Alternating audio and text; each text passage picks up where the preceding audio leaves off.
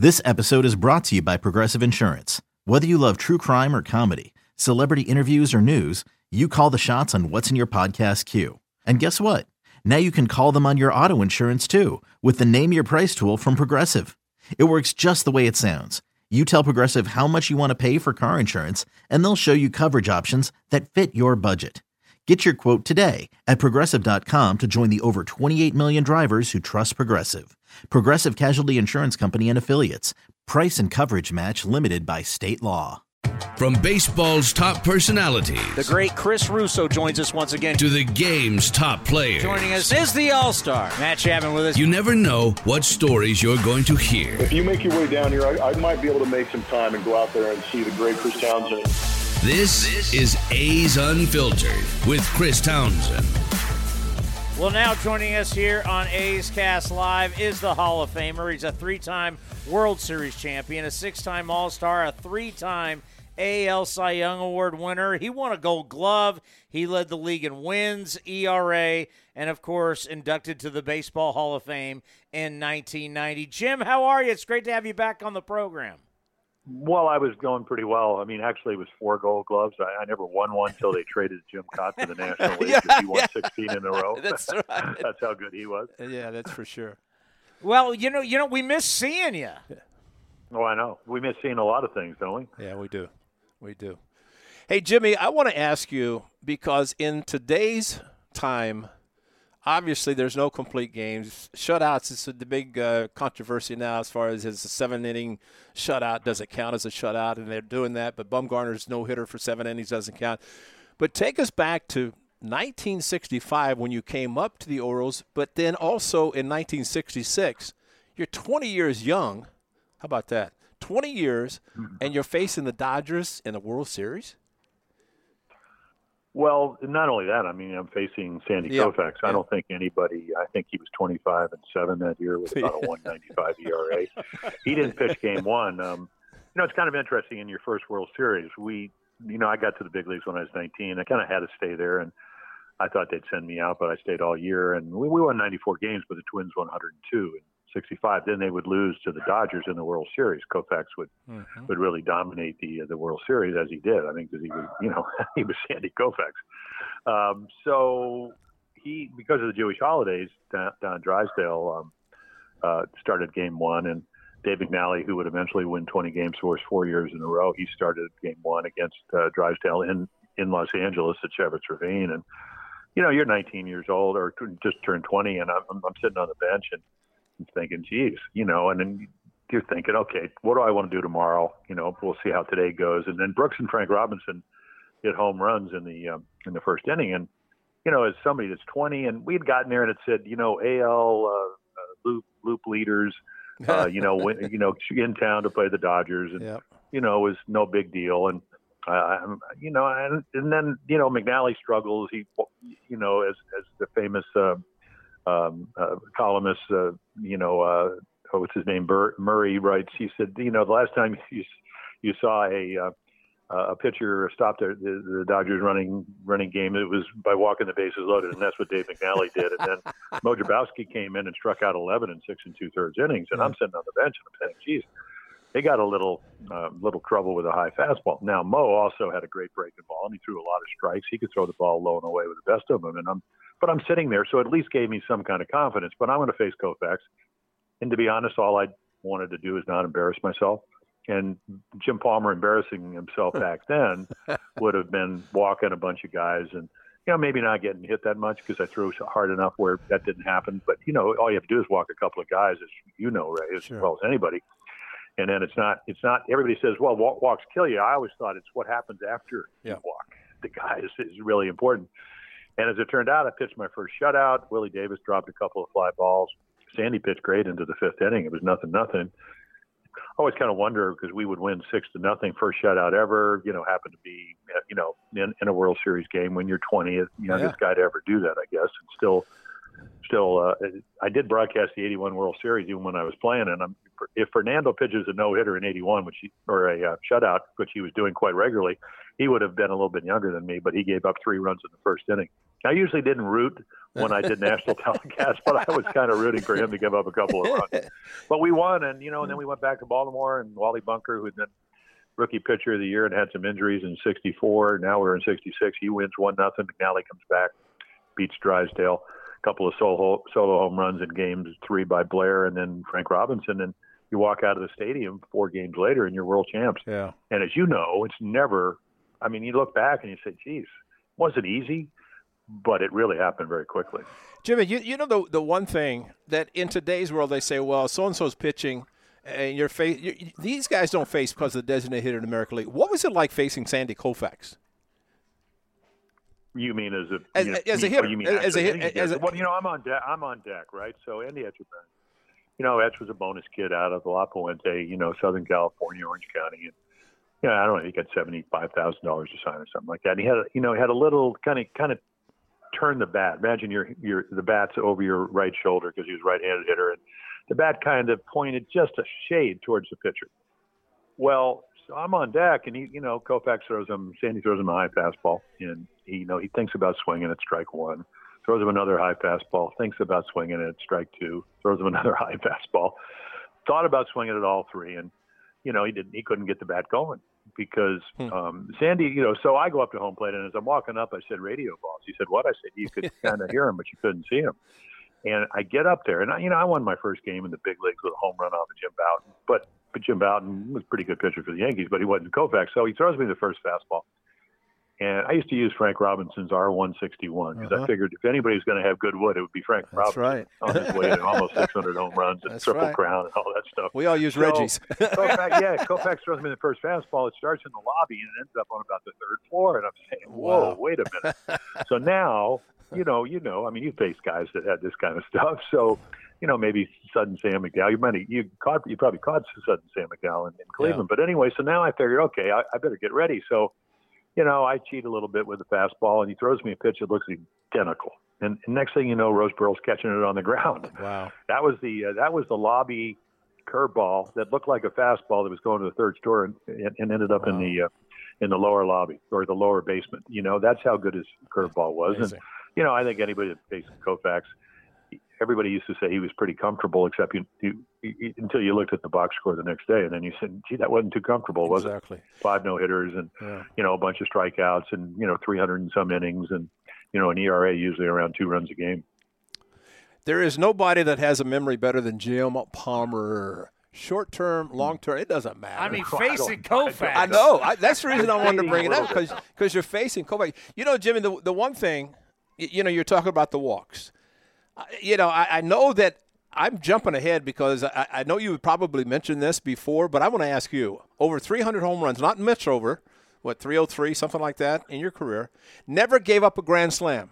Why?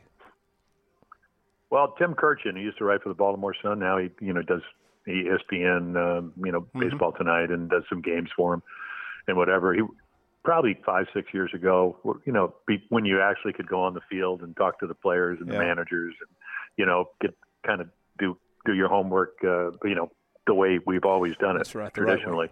And I'm down on the field about 4:00 at Camden Yards in Baltimore, and Tim's there, and he comes walking across, and I've known him for years because he was a beat writer for the Baltimore Sun, and he says, "Cakes," he said, "the boys in Bristol said you won't know what this is," and with that, he takes a little piece of paper out of his back pocket, and there's 13 names on it, and I look at him, and I said, "Must have been the guys I walked with the bases loaded." He said, I told him you would know, that, and I said, no, Tim, I don't really remember. I mean, I remember walking guys with the bases loaded, but it was the only logical answer to the piece of paper he gave me. So apparently I walked 13 guys with the bases loaded. So I walked in 13 runs. And I don't know, were you any good at math? Because I was. And I always felt that 1 was a lot better than 4. Well, and thinking ahead to what Buck Showalter did with Barry Bonds. He intentionally walked him with the bases loaded. I mean, obviously different than what you did, but as he said, I would give up 1, but if he hits it out, it is 4. Well, no, you're right. And not that I think in today's game, if I pitched in Camden Yards, I would have been a different pitcher. Yeah. Number one, I would I don't know. Everybody says, well, you probably couldn't have pitched in this year. And I said, well, I might have been able to figure it out. I mean, the Orioles certainly aren't as good as the teams that I played on. But, no. I mean, if somebody told me you need to, instead of getting 27 outs, we'll be real happy if you get 18 outs. Isn't that amazing? And I would say, now I don't have to go back to AAA in Rochester, because that's what would have happened. Sure. If you went to Earl Weaver and you were one of the 4 starters, and you guys had that kind of staff. I mean, even in Cleveland a little bit, and especially in Oakland, if you had said, well, hey, I'm going out there tonight, I'm going to get you maybe 18, 19 outs, they were saying, what are you talking about? Yeah. But the game's changed. They look at the numbers. You just saw last night John Means. Now, John Means, I mean, he gave up 2 runs and his ERA went up. That's how well he's been pitching. And, he's a guy, if you look at his first, second, and third time through the lineup, he's an anomaly because third time is better than the first time. Mm-hmm. So Rich Hill, he had those kind of numbers in the World Series. They made out of it 17 or 18. And Dave Roberts, third time through the lineup, you're gone. And, it used to irritate the heck out of him. So, sure. We didn't have 14-man staffs. We didn't have 9 guys in the bullpen.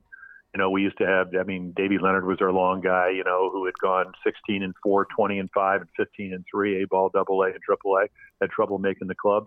He was waiting, to come in as a long man, one hitter in the middle of the pennant race after not pitching for 2 months. It's just a whole different era. Yeah. And it doesn't mean that our guys are any better.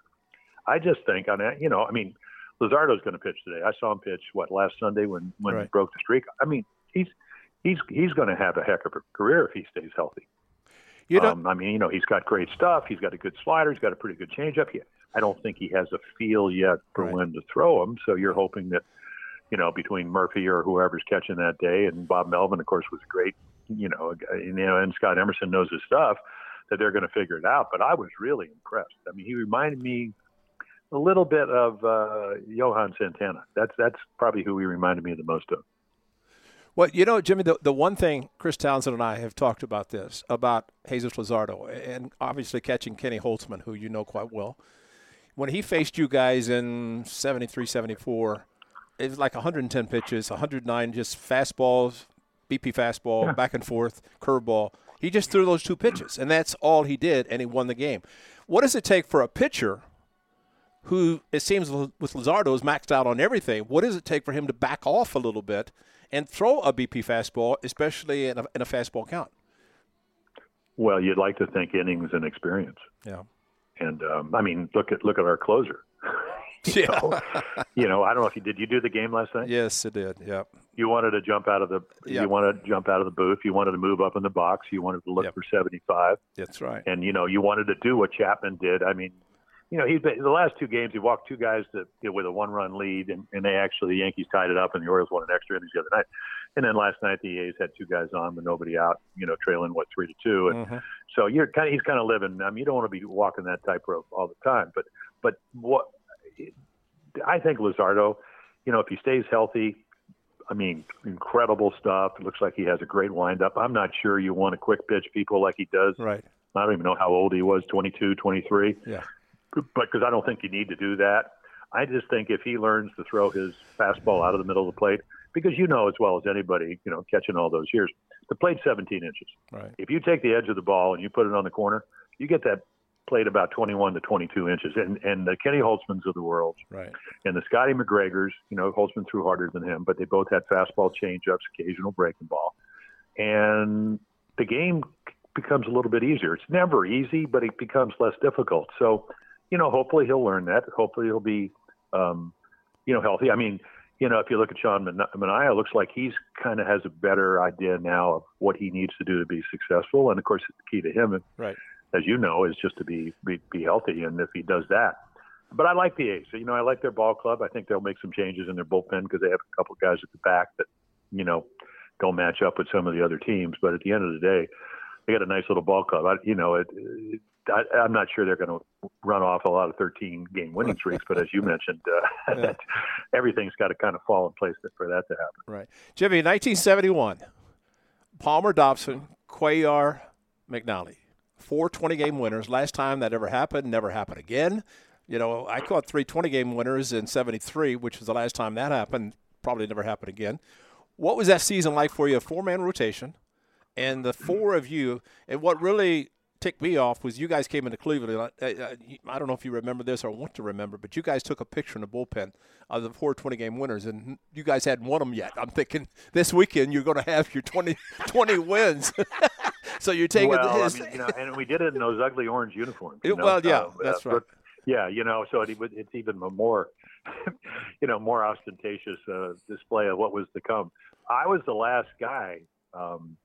I was the last guy to win 20 on that Sunday, and I was kind of desperate. I think I ended up winning 3-0. I'm trying to think of the bonus kid out. Allen, right-handed pitcher. You guys got him from the Dodgers. He was pitching. It was nothing. I mean, I hit a ball off Nettles' foot, hit him in the foot, and hit him in the chin, and they gave him an error. I hit a ball out to left field.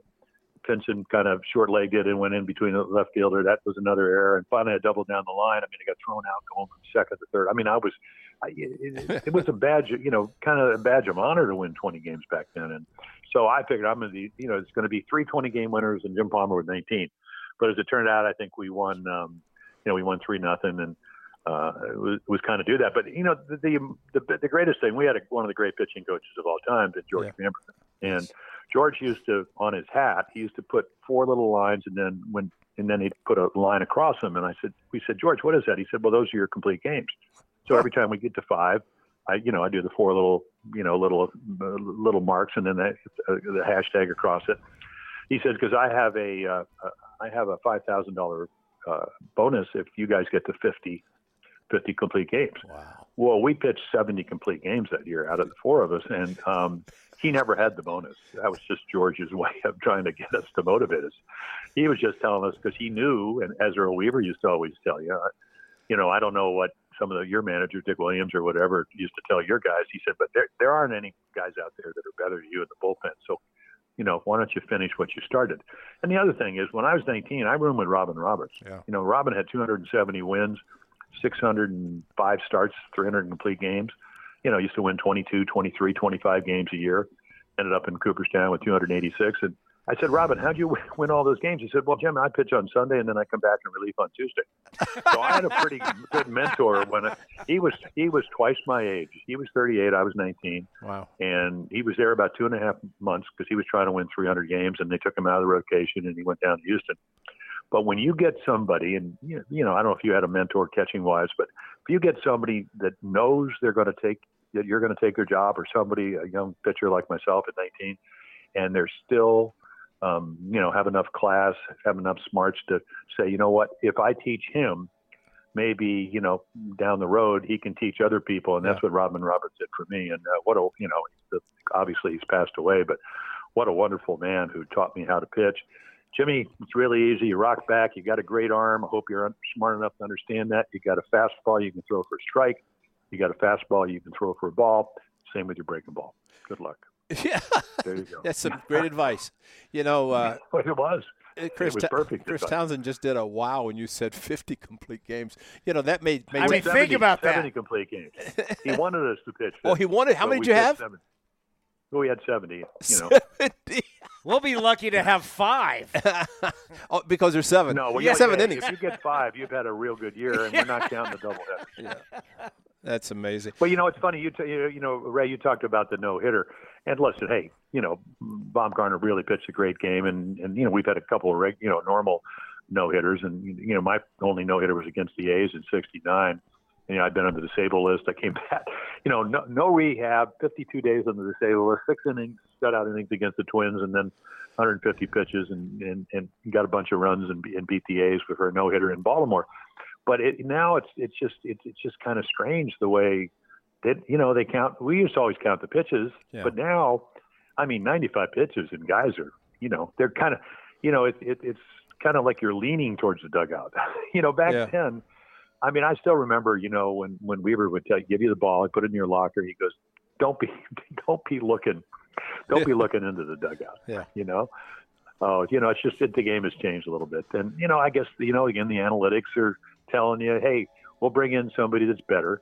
But just think about it, Ray. If you got paid for wins, if you want somebody else coming in, thank you. You think you need to do the job. And back then, maybe I don't know. Who knows? Maybe the game's passed me by, and maybe the pitchers are better now.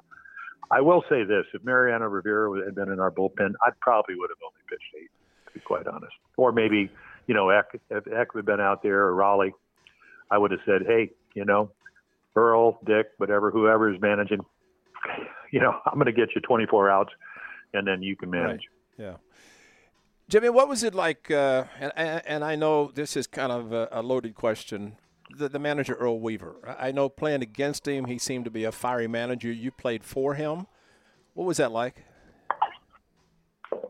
Well, did you play for Dick Williams? Yes, I did. Was he a good guy? Was he a nice guy, or was he a really good manager? He was a great manager, but, he was hard-nosed, which probably what made him such a great manager. Okay, so Earl Weaver, first of all, he didn't have many meetings. We were losing some games in Milwaukee once, and he says, okay, everybody turn around, face the middle of the room. So we had to turn around on our stools, and he said, you guys don't want to win badly enough. He said, we're not scoring guys from third with less than 2 outs. He said, I never left a guy at third base, with less than 2 outs. And Dave McNally, who won 20 games for us out of Montana for four times, said, yeah, but you never played higher in Double-A, and Weaver never missed a beat. He said, and the other thing is, he said, and this is the total truth, he said, the game's not over till you make the final out on the road. Yeah. You get 27 outs, and I refuse to make the last out of the game. And we're sitting in County Stadium. It's where Hank Aaron played, and Eddie Matthew with over 500 home runs, and Musial came in there. Probably Ted Williams played in an All-Star game there, and I'm going, Babe Ruth, maybe Lou Gehrig, maybe DiMaggio, maybe some of the greatest players that ever played.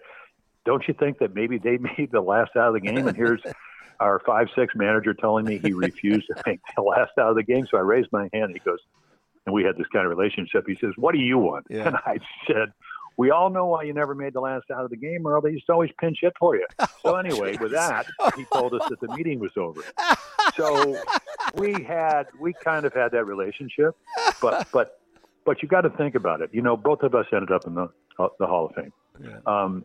And when I got in the Hall of Fame, you try to thank your parents and your Little League coaches and all the people that helped you and, your teammates and, just down the list. It's a bucket list of all the guys that helped you get to the Hall of Fame.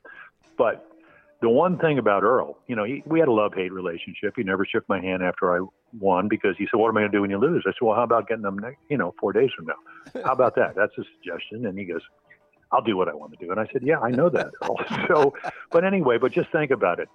I got there, I hurt my shoulder, so I'm out half of 67 and 8. Earl takes over at 68. He moves Don Buford to left field, becomes one of the best leadoff guys. I get healthy. McNally wins 12 games in a row. His arm's well. So, now all of a sudden, Frank Robinson had the concussion. Everybody's kind of getting back to where we are. We got Retman and Moten and Davey May. We got about 5 or 6 guys that could play every day in the outfield. Got Belanger, Robinson with 16 gold gloves, Davey Johnson, eventually Gritch. And so we got really good teams.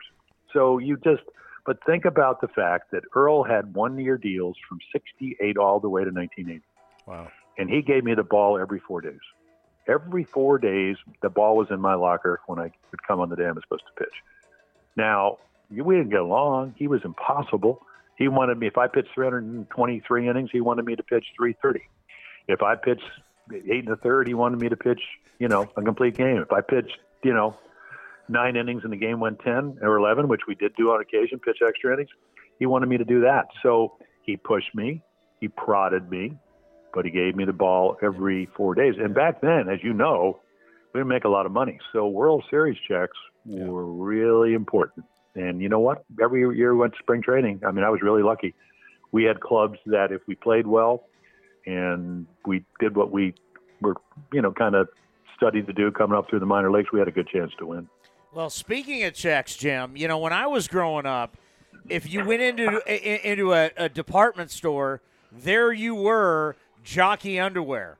It was amazing. What was that experience like for you? It wasn't like you were a New York Yankee, but here you are in every department store, and everybody's buying underwear because of you. What was that experience like? Well, I was trying to figure out a way that I didn't have to. I got to Baltimore when I was 19. I got married at 18. I was going to Arizona State. Got married at 18. Married in A-ball. get to the big leagues. But didn't think I was going to, the year we won the World Series, I thought I was going to the minors. Everybody got hurt in spring training. I went 15 games. So, you're always, and then I hurt my arm, and, you bought a house. You're trying to, you're making, $7,000, $7,500, $15,000. Yep. You're not making a lot of money. And, Reggie played with us in 76 and then got a big contract. But I was, I think, smart enough to realize why I was winning a lot of games. I mean, I had some of the best teammates that ever played, and not only the Hall of Famers, not only the Brooks Robinsons and the Frank Robinsons and the Robin Roberts and the Eddie Murrays and the Cal Ripkens, but the, Paul Blair with 8 gold gloves and Belanger with 8 gold gloves. And I mean, you name it, always pitched with good staffs. Like to think that I had something to do with mentoring them after Robin Roberts taught me about doing that. But at the end of the day, I didn't want to leave Baltimore. You're raising your children. They're going to school. Baltimore back then, it was a great sports town. You had the Colts. You had the, before they moved to Indianapolis. It was, a great place to raise your kids. 50 minutes from Washington, get on the train. You're in New York, 2.5 hours, Philly, 90 miles. You got the mountains, you got the bay, you got, it was a really nice place to live. So I get a call instead of a speech. Keith Morris from Sports Illustrated, hey, do you want to be part of the underwear ads? And I was one of 9 guys. Yeah.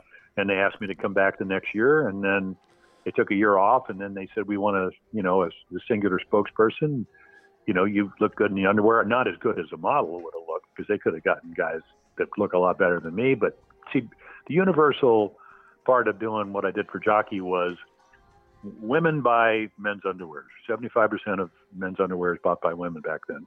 So they wanted somebody that looked decent enough so when women saw the ads, they would say, oh, okay. And then men aren't threatened by baseball players, because most men would like to have been able to do what I was lucky enough to do, pitch in the World Series, pitch in All-Star games, play Major League Baseball. Mm-hmm. So I did about 20, 25 store appearances for Jockey, did the ads. Probably the best story, though, is Bill Farley. I'm waiting for a car in Chicago on a Saturday morning. It's a beautiful day. And this guy walks by and he goes, wait a minute, you're Jim Palmer. Hi, I'm Bill Farley. I own Union Underwear. We make 40% of the underwear in the United States, private labels, so on and so on, big department stores. He said, one of the big mysteries in life is how Jockey, who has 8% of the market, everybody thinks they're the biggest underwear house in the United States. And I looked at Bill, and I just met him, and I said, obviously you have the wrong people working for you, Bill. So he starts laughing. And I said, he said, no, you do a great job. I said, listen, I worked with Bill Herman, who was the director of advertising. He was smart enough to understand the dynamic of baseball and, women buying underwear and blah, blah, blah. So I did store appearances. I met baseball fans, underwear fans, hey, try doing a Macy's appearance in downtown San Francisco in 1978 or 1980 with 300 or 400 people there, and people come in and, in underwear and raincoats and, body stockings and purple hair and all that. So I had a good time. And hey, it was, but, I'd get on a plane because they did so much advertising, and flight attendant who said, hey, you're the middle guy in the third row. I said, I guess that's one way to, look at who I am, and then, you'd win 20 games. And next year they said, hey, that's an underwear model. And I said, yep, that's what I do. So I actually autographed, my oldest daughter's named Jamie. And I wrote, we used to have underwear posters to give away, because Farrah Fawcett was doing underwear posters. So we'd raise the money for cystic fibrosis. I had a good friend who had 2 kids with CF, and, the life expectancy back there was about 12 years, right? So I to my oldest daughter, I go, to Jamie, best wishes, Dad.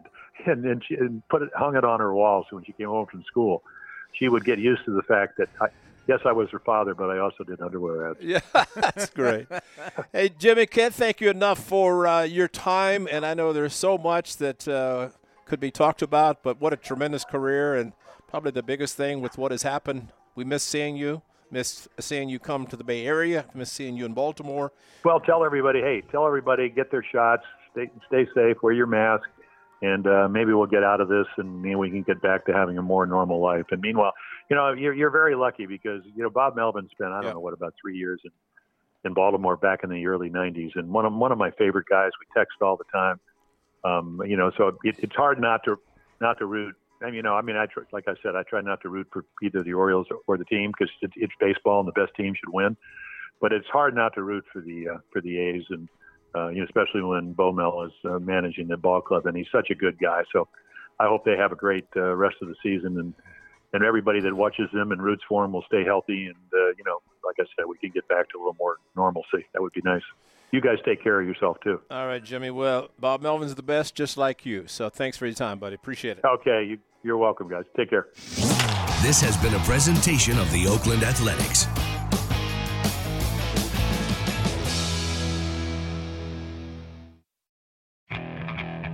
Okay, picture this. It's Friday afternoon when a thought hits you. I can waste another weekend doing the same old whatever, or I can conquer it. I can hop into my all-new Hyundai Santa Fe and hit the road. Any road. The steeper, the better. Because my all-new Santa Fe is available with H-Track all-wheel drive, so I can hit the trail without a worry in the world. Heck, with 3 rows and best-in-class rear cargo space, I can pack the whole family in with all our gear. We've got available dual wireless charging for our phones, so we'll never lose touch with civilization, and we won't lose touch with the primordial power of Mother Earth. So which is it? Waste the weekend or do something a little more epic? And conquer it in the all-new Hyundai Santa Fe. Visit HyundaiUSA.com or call 562-314-4603 for more details. Hyundai, there's joy in every journey.